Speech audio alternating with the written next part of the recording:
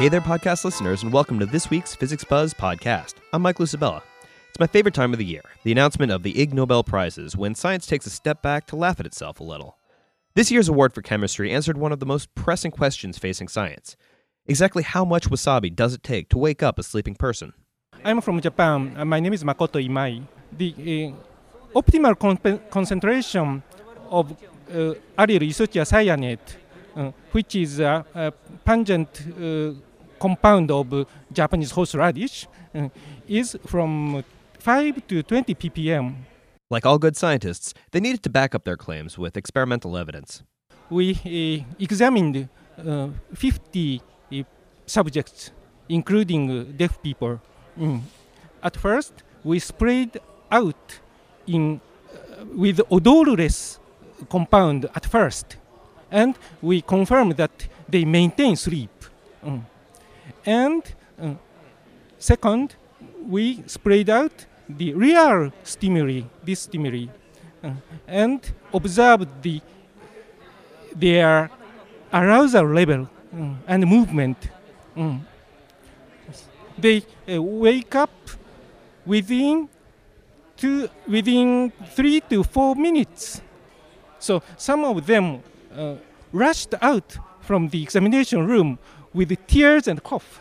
I do appreciate their courage and cooperation. So you might be wondering, why in the world would you want to wake up a sleeping person with wasabi spray? Well, believe it or not, there's a pretty good reason. We invented wasabi spray to wake up people with hearing disabilities in case of emergency. The deaf people failed to wake up with a conventional mode of communication, for example, vibration or flashing light. So this pungent smell stimulate the nasal mucosa. So it's easy to wake up people. That really gets to the heart of the Ig Nobels. As its tagline says, it's science that makes you laugh, then makes you think. Take, for example, the winner for public safety. I'm John Senders. I'm a retired professor of industrial engineering at the University of Toronto. I'm currently a Marsh Professor at Large at the University of Vermont. He won for conducting a series of experiments in which a person drives an automobile on a major highway and while a visor repeatedly flaps down over his face, blinding him. I met him holding his unusual-looking helmet. This thing is a motorcycle helmet with a visor which ordinarily would be transparent, but has been made by a coat of paint to be translucent, but not transparent. So the driver, when this is down, does not get dark adapted even in a short time. He remains at the same general light level, but he cannot see what's in front of him. And if he wishes to see, or she wishes to see, the driver must push a switch with the left foot to operate a pneumatic cylinder that push the helmet down or pull the helmet up, the visor up, so that you could see. And the electronics would give you whatever duration of view we chose. And that was the experimental tool. And we ran experiments on unopened sections of interstate. We also arranged for the use. I wanted to rent it, but we agreed that I would merely give it publicity. So I rented a racetrack in southern New Hampshire. He explained that the idea was to time how long someone could drive without looking at the road, which, if you think about it, is something we all do. When you drive, you look whenever you feel you have to look, don't you? It was just as safe as doing it with your eyelids or not paying attention to the gas. You look up, then you look back to see how much gas you have. So we weren't doing anything unusual. It was just that we had brought out into the open that which was ordinarily concealed. He called his technique the occlusion method. However, the research was a little bit ahead of its time. We gathered the data and wrote the final report and then a published report in 1967.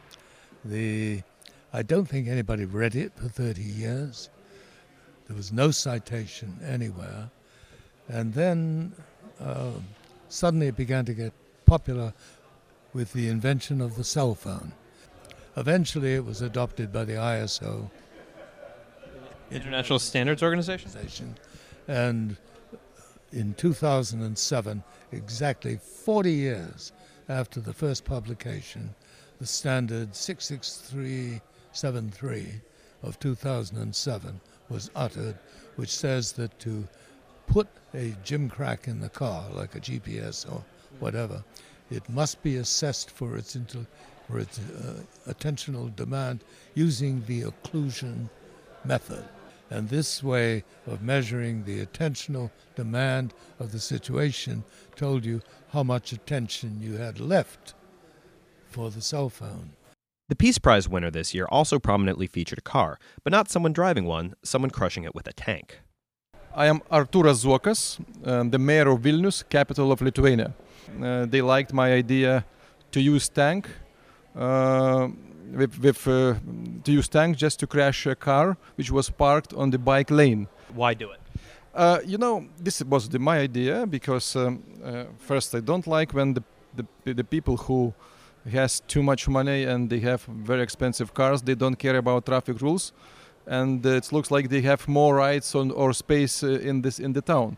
And the second, I would like to protect bikers because usually such cars they're parking everywhere, and especially on the bike lanes. It's been a big problem for the city, and Zukas wanted to get the message out that this is a problem that he was taking seriously. 10 days before, we found almost in the same location number of cars parked illegally, like that Mercedes.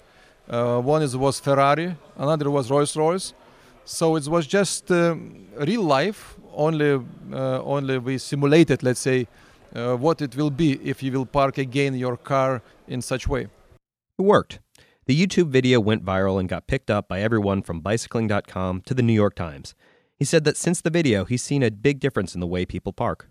Even drivers who usually maybe they park cars in the bad way because they don't see the signs, for example, they became more careful. And I think now they're parking cars in the good way. Unfortunately, the winners for the Physics Prize weren't able to make it to the ceremony. The team from France won it for finding out why Olympic hammer throwers don't get dizzy, but the discus throwers do.